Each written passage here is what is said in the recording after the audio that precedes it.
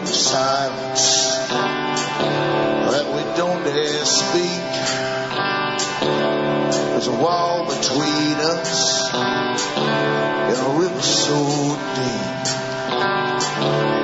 We keep pretending that there's nothing wrong. There's a code of silence and it can't go on.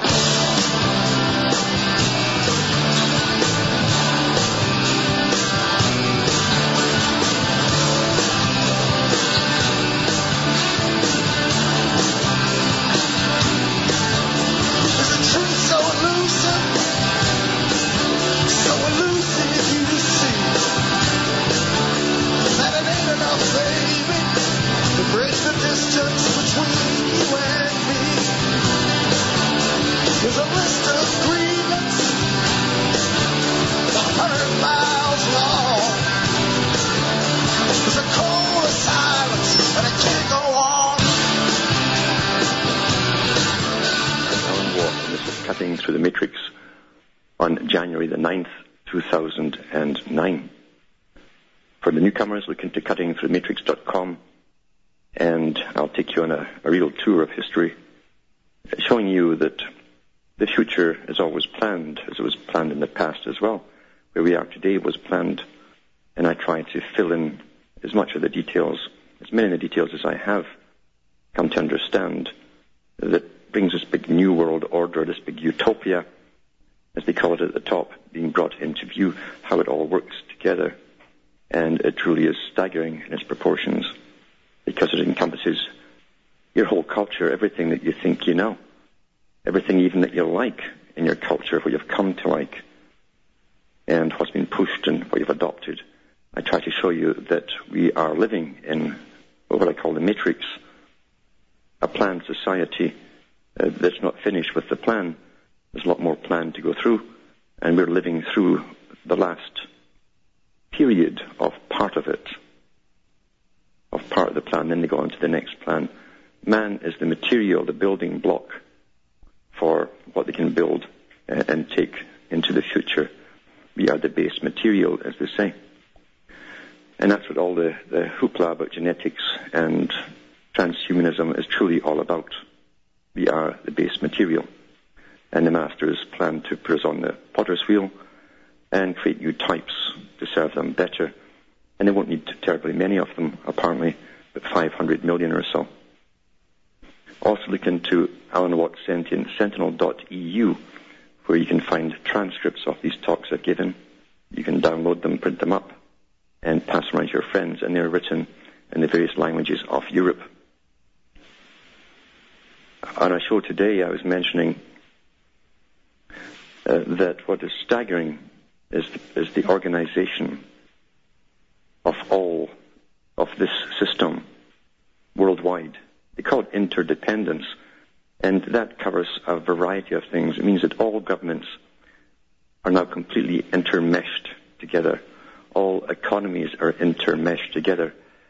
The cultures themselves are intermeshed. They take on an American-type culture that's promoted mainly to the young, because they always bypass the elderly. They're contaminated according to their philosophies. So you go for the young, and Hollywood and much music and so on has provided the culture that most of the youth across the planet have adopted. They had world meetings about this back in the 1960s to see who would be given this particular task. And the Royal Institute of International Affairs and CFR decided that the U.S. was best suited for the purpose. Now we're going through the big jump of economics, where we're supposed to be trained into serving a world state. And this article I'm about to read is really the lead up to this. They're not using the term service in this article, but it's not all the other big books that is written by the participants in this particular meeting that took place, I think, in France. Back with more after this break.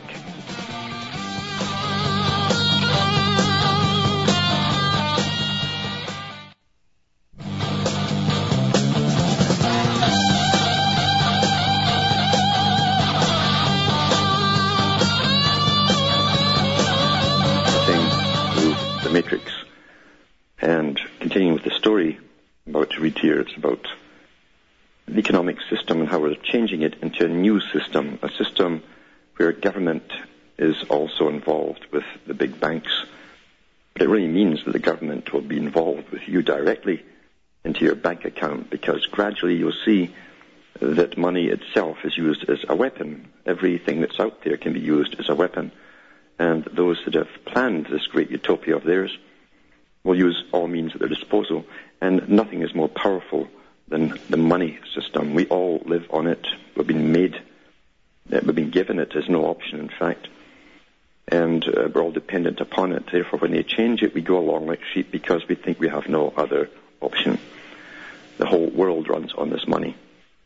And this is from Emma Van Doore, AP business writer, Thursday, January the 8th.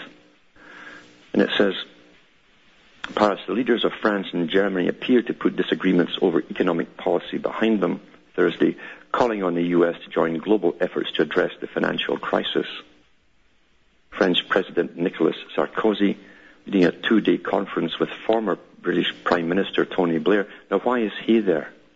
Why is a former British Prime Minister there? And the reason is he belongs to the parallel government that Margaret Thatcher talked about. All ex-prime ministers and presidents belong to the parallel government that gets the job done. They're not accountable to the public anymore, and they can really get ahead with the agenda behind the scenes. But it says, with Tony Blair on the future of capitalism, said the crisis has shown that no country can go it alone on economic policy. In the 21st century, there is no longer a single nation who can say what we should do or what we should think, he said. The German. Now, these are all pre-planned little quotes, and even this is a handout to all the big newspapers.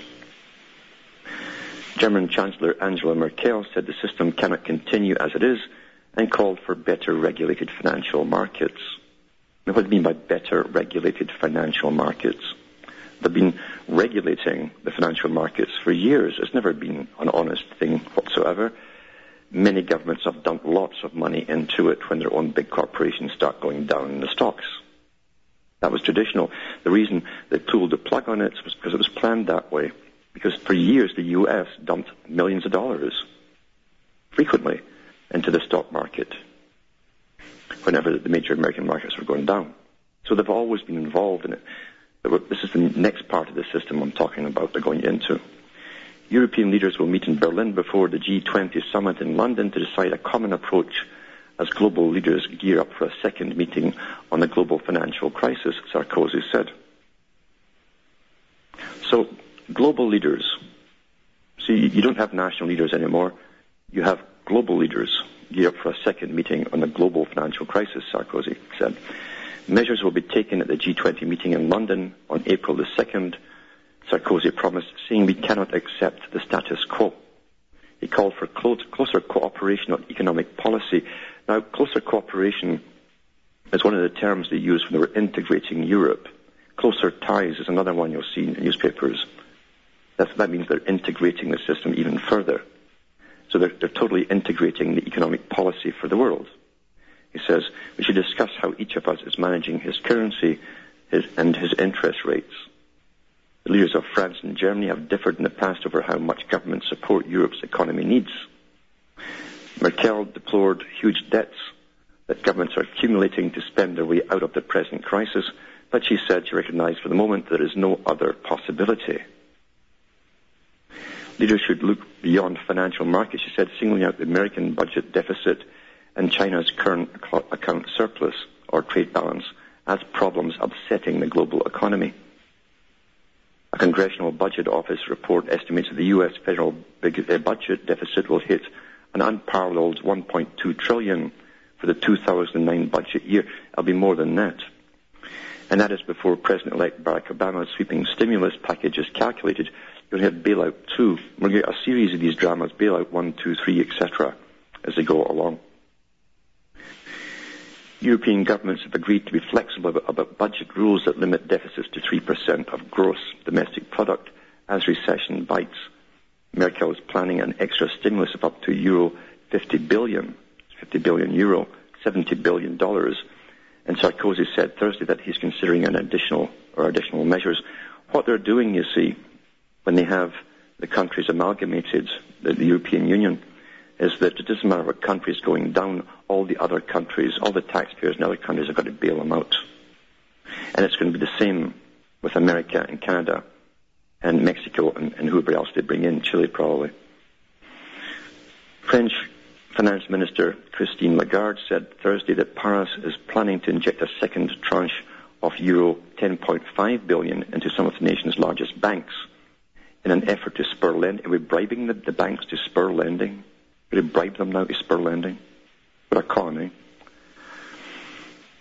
Merkel said the International Monetary Fund has not managed to regulate global capitalism, and she called for the creation of an economy body, I guess she means economic body, at the United Nations. It's funny how the United Nations is always going to be our savior, isn't it? Similar to the Security Council to judge government policy. So all financial policy for every country is to be governed from the United Nations. Speaking at the conference, European Competition Commissioner Neelie Kroes said global rules on government aid to companies would be helpful. Global rules. A closer network of competition systems is slowly emerging after decades of work. Sarkozy blamed financial speculators for encouraging a system fueled on debt. It's funny how they've just noticed that the whole system has been run by speculators and debt, isn't it? They've just noticed this after all these centuries. It's astounding. I guess that's why we pay them so much money, because they're so brilliant, these people. He called financial capitalism based on speculation an immoral system that has perverted the logic of capitalism. What is the logic of capitalism? What is it? It's a system where wealth goes to the wealthy, where work is devalued, where production is devalued, where entrepreneurial spirit is devalued, he said. That's a blend of the old capitalism and communism together. But no more. In the capitalism of the 21st century, there is room for the state, he said, government. So government is going to be totally involved, as it's been set up to be for a long time. These guys have been working hard for this, for long before we were born, to bring in the system. Government will be in bed, working, and directing all the financial systems and businesses. It really is that way already, isn't it? Because all the politicians have been CEOs of companies, and they're lawyers and so on. And they ping-pong back and forth between government, working as government agents or employees, back into CEO of companies. This ties in with what Professor Carroll Quigley said in Tragedy and Hope, and his big book, The Anglo-American Establishment. He said that the future will be run in a feudal system, with the new feudal overlords being the CEOs of corporations. See, it's already happened. For those who are indoctrinated in their tunnels, and I mean this sincerely, because people are indoctrinated into tunnels. You have left-wing tunnels and right-wing tunnels. And the left-wing tunnel sees the other group as the fascists. And in a sense, they're right. Where money and government is coupled together. But they're also wrong, because they don't realize that the fascist states created the communism. It's antithesis. The Hegelian dialectic, to bring this global system in. You can only bring it in through conflict, and that's what they've been doing. Blair called for a new financial order based on values other than the maximum short-term profit. The greatest entrepreneur I had the chance to meet was passionate about what he had created, not what he had accumulated. He said, it doesn't say who this was, though. It doesn't say who it was. But I'm going to jump from this article to the Wise Up Journal, because he has the same article here, but at the bottom he's got related to this article. He's written a little blurb here.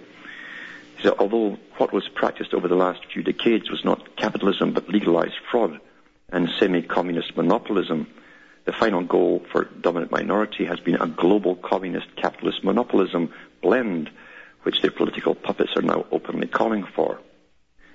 And he's got an interview with Norman Dodd. I've talked about him before, who went forward with the Reece Commission. And this interview, you can actually see the interview on, I guess it's got linked to YouTube or somewhere. And it says here, Norman Dodd and G. Edward Griffin took place in 1982. This interview, Norman Dodd headed the House of Special Committee, an investigative committee of the United States House of Representatives. The committee investigated tax-exempt foundations and comparable organizations. Norman Dodd explains the committee's findings that tax-exempt foundations are merging communism and socialism and capitalism together within the USA, the final stage of what the elites desire. And you can actually see this video in the link I'll put at the end of the show on my site, on the website. But that's what you have. You have just a phase going through, and I knew this would come. Years ago, they'd bring this phase in, and it's not the final phase. As I say, they've got to eventually give you what Bertrand Russell wrote about, and he was privy to all this information, being a part of the big think tanks and debating groups that worked on it. He said eventually money will be used basically as a social control tool where governments will give out credits to everyone. You might work for a company or a factory or whatever it is, but you'll actually be paid by the government. And if you don't obey your government, they'll cut you off as punishment. I'll be back with more after the following break.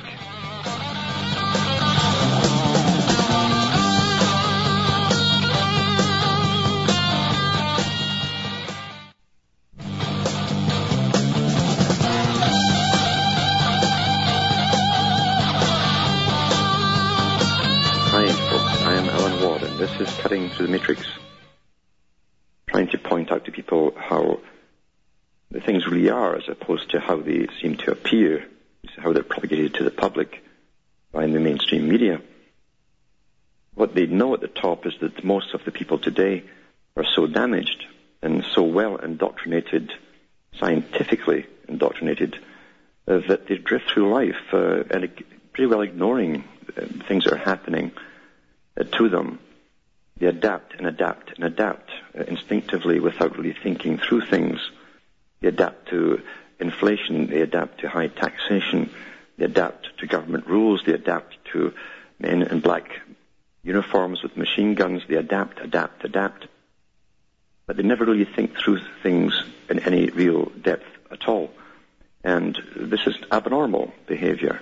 It's abnormal. We're all born with the capability of self-preservation, and being aware of your surroundings is essential to self-preservation.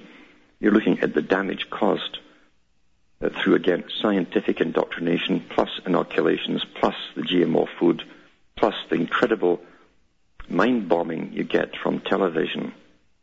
I've said to people before, you cannot watch television on a daily basis for entertainment and think critically at the same time. It cannot be done. It's scientifically designed to put you into a strange state, an alpha state. And it also indoctrinates you at the same time with the ideas and beliefs and opinions which the elite want you to have. Edward Bernays was a master at this technique. He understood it all back in the 1920s. And he helped set up the big Madison Avenue companies that do the marketing and make you want things. Actually make you want certain items you never even thought of before. He changed the culture to a great extent in America too, in various ways. These are sciences known to certain people who are taught, I'm sure, from archives of very old information. And all the experimentation that's going on, and I watched TV2 when I was growing up occasionally, and I mean occasionally, and I watched the nature programs, and I kept wondering why scientists were experimenting with mice and rats and so on. Why were they so interested in learning the behavior of mice and rats? Well, of course, it had nothing to do with that. It was to do with how all species work, what they have in common. And eventually, they were going to work on man himself, physically. That's what it was all about, on understanding their behavior mechanisms. And Here's an article. It's from a university in the US. It's from yfiles.org. She's not really a monkey. It says, when she studied the effects of severe maternal deprivation under pioneering psychologist Harry Harlow, neuroscientist Mary Carlson probably never expected to see similar deprivation in human children, especially thousands of them. I'm reading this article to show you that the big boys in all their writings said they'd have to eventually destroy the family unit.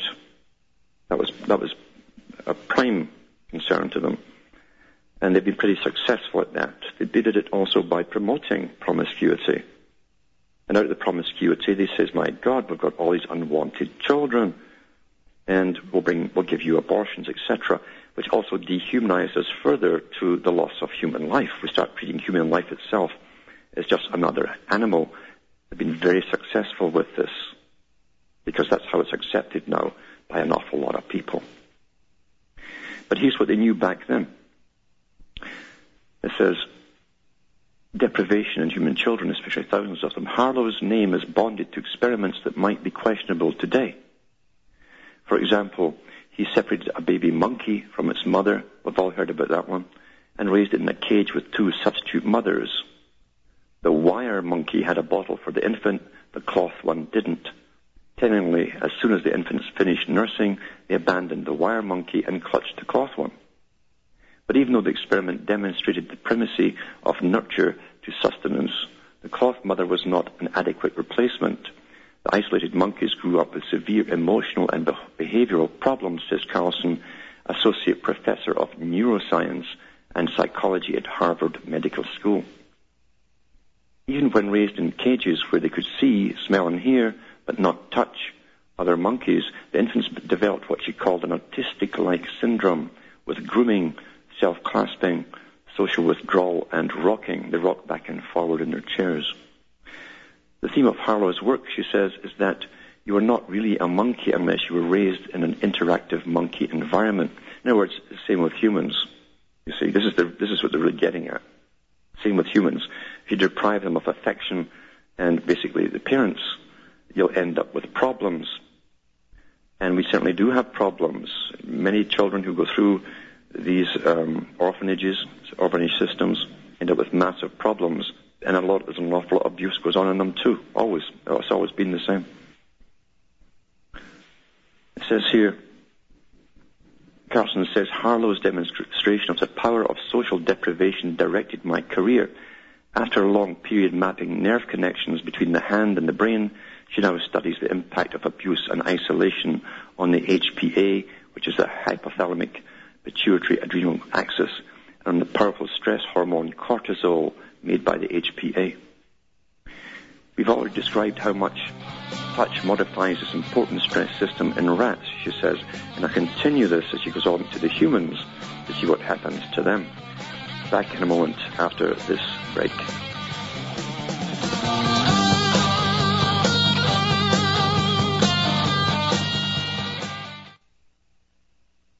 You're listening to the Republic Broadcasting Network, because you can handle the truth.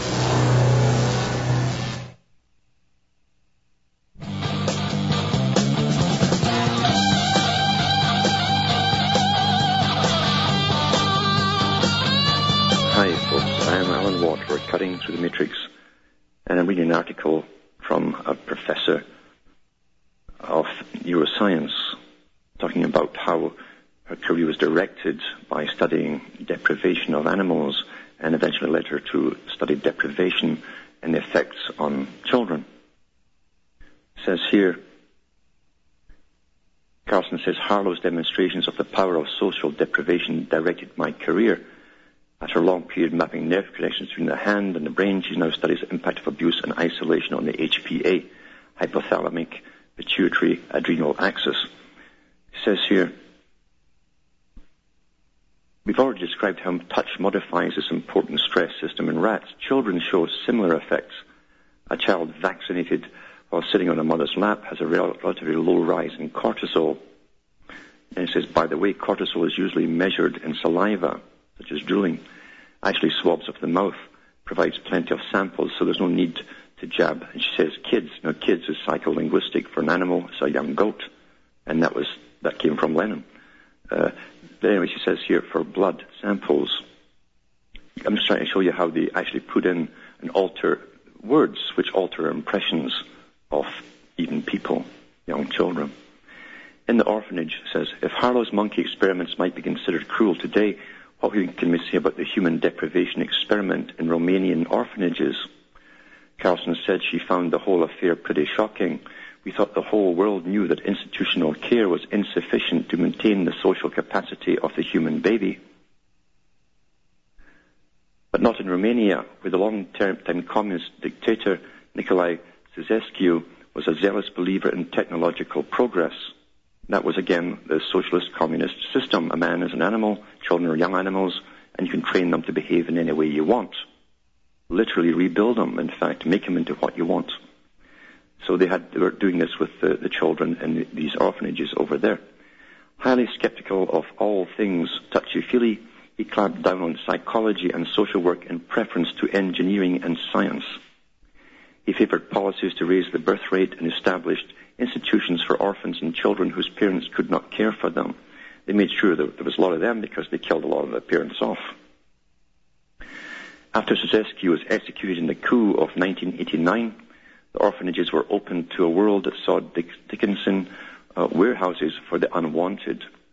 Scientific study confirmed what the untrained eye could see.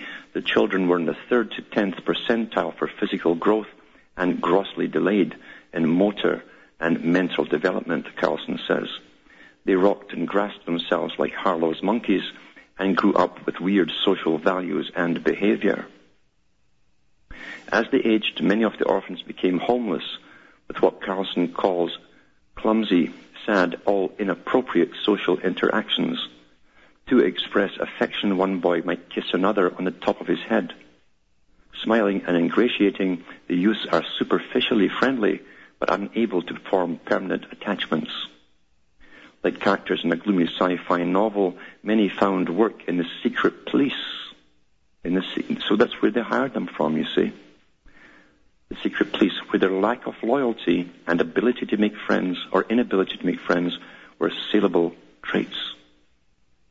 Saleable traits. You wonder, they understand all of this, you see. This, what I'm reading right here, has been understood at a much higher level a long, long time ago.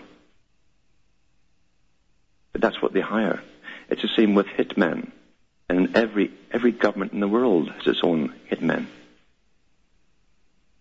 who go out and kill who they're told to kill without a thought. Chemical analysis showed abnormal cortisol profiles indicating a severe problem with the stress response. Carlson compared children living under improved conditions to the rest of the orphans and found their cortisol looking more normal. Another indication that the stress response can respond to conditions came from a study by Carlson of Romanian children in poor quality daycare.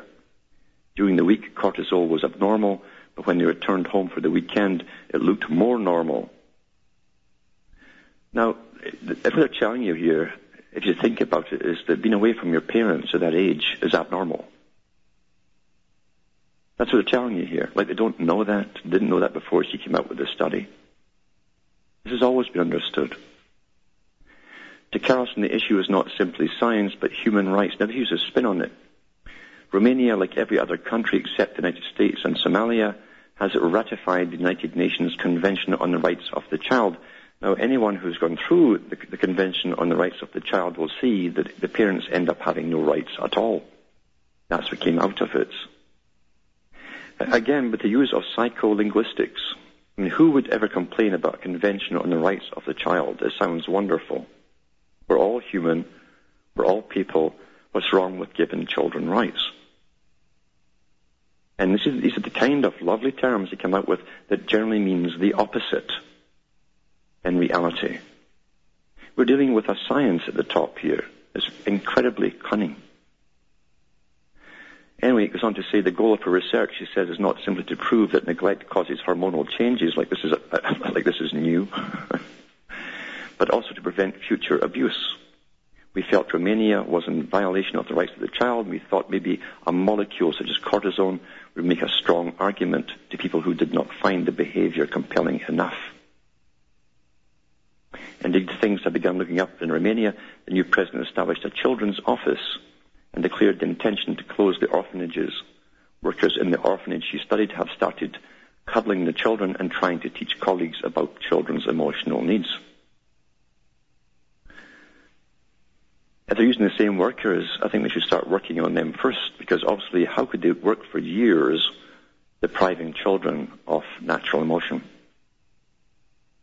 The contact between, but there again, they were not the parents, and they were far removed from the parents. They were really state workers in a communist system where really emotion was an antiquated thing that was unnecessary, a vestige from a previous age. The reason I'm talking about this again is because, you see, these techniques are used on society. There's many ways to use the same technique on people. I've read articles from other scientists who say that even daycare is a horror to throw children into. It's a horror show. They're away from their parents. I don't care what kind of teacher you have. Your teacher is never your mother. And then you're into a peer group where you'll have dominant types and aggressive types, etc. And there's all kinds of mayhem can occur in those places. But of course the reason we have all the daycare is because it's essential that everyone gets the same initial indoctrination. That's mandatory now with the New World Order. They've even trained mothers in one single generation that the government bringing up your children in daycare is quite normal. So much so that in Canada, when daycare workers went on strike, the mothers were in the streets with placards demanding the government take care of their children. You know, only 20, 30 years before that, it was the opposite. People would object if the state was involved in the raising of your child. But that's how fast people adapt. So they think that it's the state's duty to take care of their children for them. This is really scientific socialism, the kind they talked about in the Fabian Society. Really astonishing. Now, I think, I don't put any callers up here, I can't see anything on my site here. But if Sylvan is there, if he's still there or not, let's see if he's there. Okay, Sylvan from British Columbia is still there. Hello, Sylvan. Hello? Are the callers there? Is the boardman there? No, can't get the callers. So, I don't think anybody's home here. Here's another article I wanted to read, and it is from, I think, a ministry, some Christian ministry somewhere. And that shouldn't matter, but it's the content I'm looking at here, which is interesting. It's by Berit Kios, K-J-O-S. I don't know anything about this particular ministry. All I know is that whoever did these articles did their work on mind control and socialism that's coming in. The United Nations has been going on and on and on about the need for mental health worldwide. Not to deal with what we used to think of as those who were schizophrenic, but literally to go into the minds of everyone and give us all tests, children right up to adults, pretty frequently too, to make sure that we've got right think. Right think. Right think was shown by George Orwell in 1984 as adapting to whatever the government tells you to. Whatever is normal today might be abnormal tomorrow, and you must adjust right away to the new think. Literally, that is the Soviet system. And this article says, the UN plan for your mental health. It says, we believe that mental health is just as important as physical health, maybe even more. That's Donna Shalala, former Secretary of the Department of Health and Human Services. Mental health refers to how a person thinks, feels, and acts when faced with life situations. That's from the National Mental Health Services Knowledge Exchange Network. That link is now obsolete. It's still here, though. The challenge to humanity is to adopt new ways of thinking, new ways of acting, new ways of organizing itself in society. In short, new ways of living.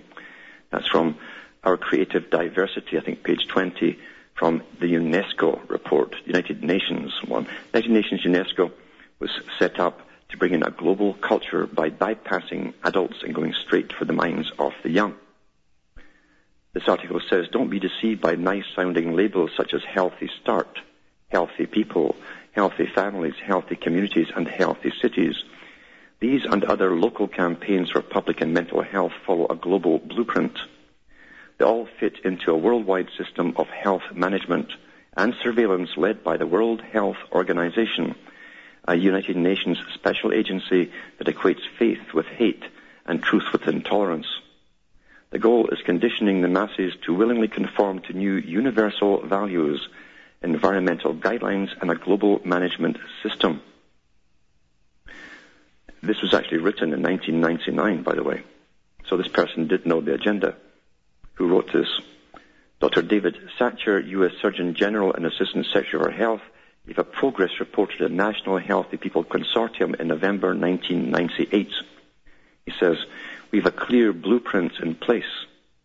Currently, 47 states are actively involved in Healthy People 2000, and Healthy City and Healthy Community initiatives are being pursued throughout the country. Hundreds of national organizations have reviewed the year 2000 objectives and have adopted them as their own. They've gone past that now. They're into Agenda 21. Dr. Satcher then drew the connection between Healthy Start, Healthy People, mental health, and the World Health Organization. This is what he said. Every child should be given the opportunity for a healthy start. No priority yet has generated as much interest and enthusiasm as this one on mental health. Our efforts will be focused on maintaining a system of global health surveillance. He's talking about mental health. Healthy People 2010, that's the next part, is the United States' contribution to the World Health Organization's call to the nations of the world to renew their commitment to health for all. They call it this, a new way of thinking. We're getting a new economical order, we're getting everything new. Here's a new way of thinking. In a 1996 speech at the National Children's Mental Health Initiative, Donna Shalala, Secretary of the U.S. Department of Health and Human Services, said, from fully immunizing children by age 2 to stopping domestic violence, we're working to improve the lives of young people from the cradle to young adulthood. And a strong part of our vision is the mental health of children. We believe that mental health is just as important as physical health, maybe even more so. As head of the DHHS, Shalala helped organize the National Mental Health Services Knowledge Exchange work. Ponder its definition for mental health. It says here, mental health refers to how a person thinks, feels, and acts when faced with life's problems and situations. It's how people look at themselves, their lives, and other people in their lives and explore choices. So they want to make sure that you make all the right choices after they've conditioned you. Do you wonder what Dr. Shalala and her network of health planners would consider good thinking or bad thinking? This definition doesn't tell us. How do they want people to look at themselves or explore choices?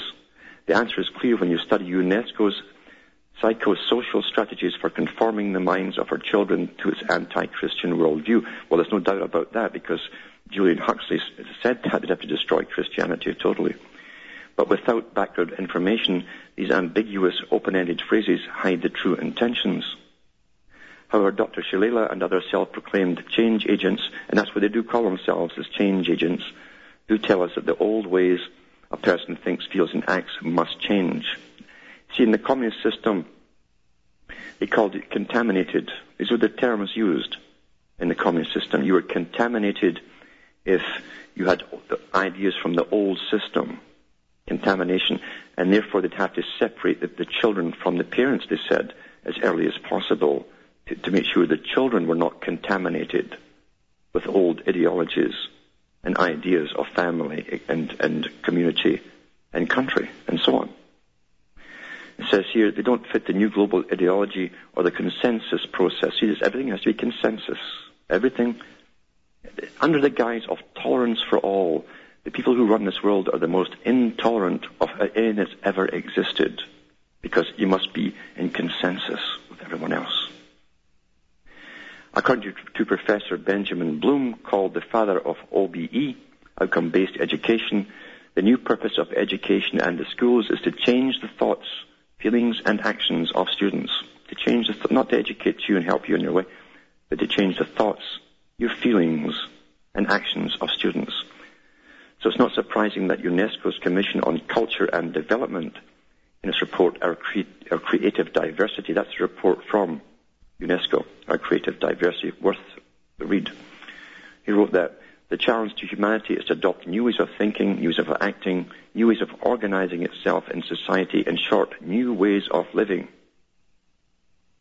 Referring to the management and monitoring of its education program, the Kansas State Board of Education made a similar statement. QPA, which is Quality Performance Accreditation, is a process which demands new thinking, new strategies, new behavior, and new beliefs.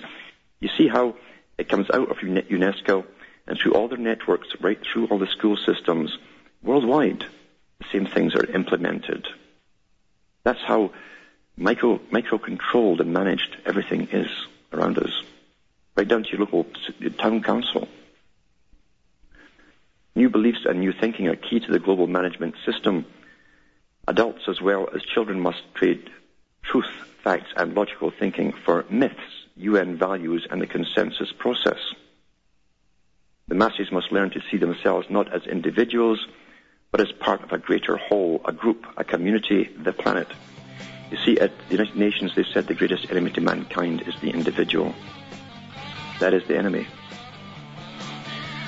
Finally, the United Nations is nearing its goal to create a unified socialist world made up of compliant world citizens, ready to adapt what Al Gore called a wrenching transformation of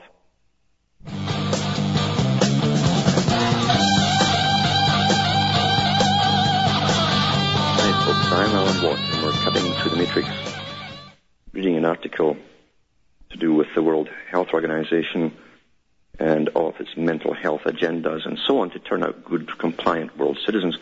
And the last part was cut off there with the music. I never heard the music coming in.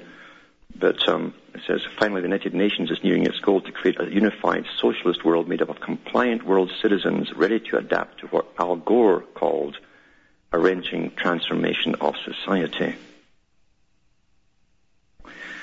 And this goes on to say the World Health Organization, in 1946, the first head of the World Health Organization laid the foundation for today's mental health program, having implied that Christian parents indoctrinated their defenseless children, these are the words they used, with poisonous certainties, that was straight out of the communist system, that cause war and conflict.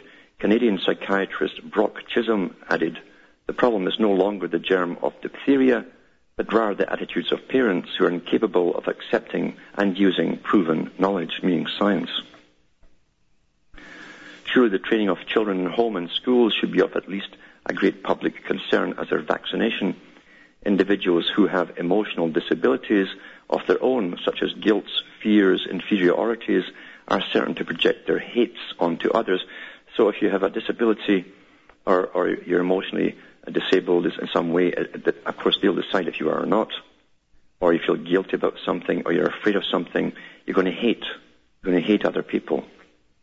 You see? Now remember too, this is from the same establishment that did MK Ultra and took people and children in and subjected them to LSD experiments and gave them multiple shock therapy treatments on them to fry their brains. It's a much better way of loving you, isn't it?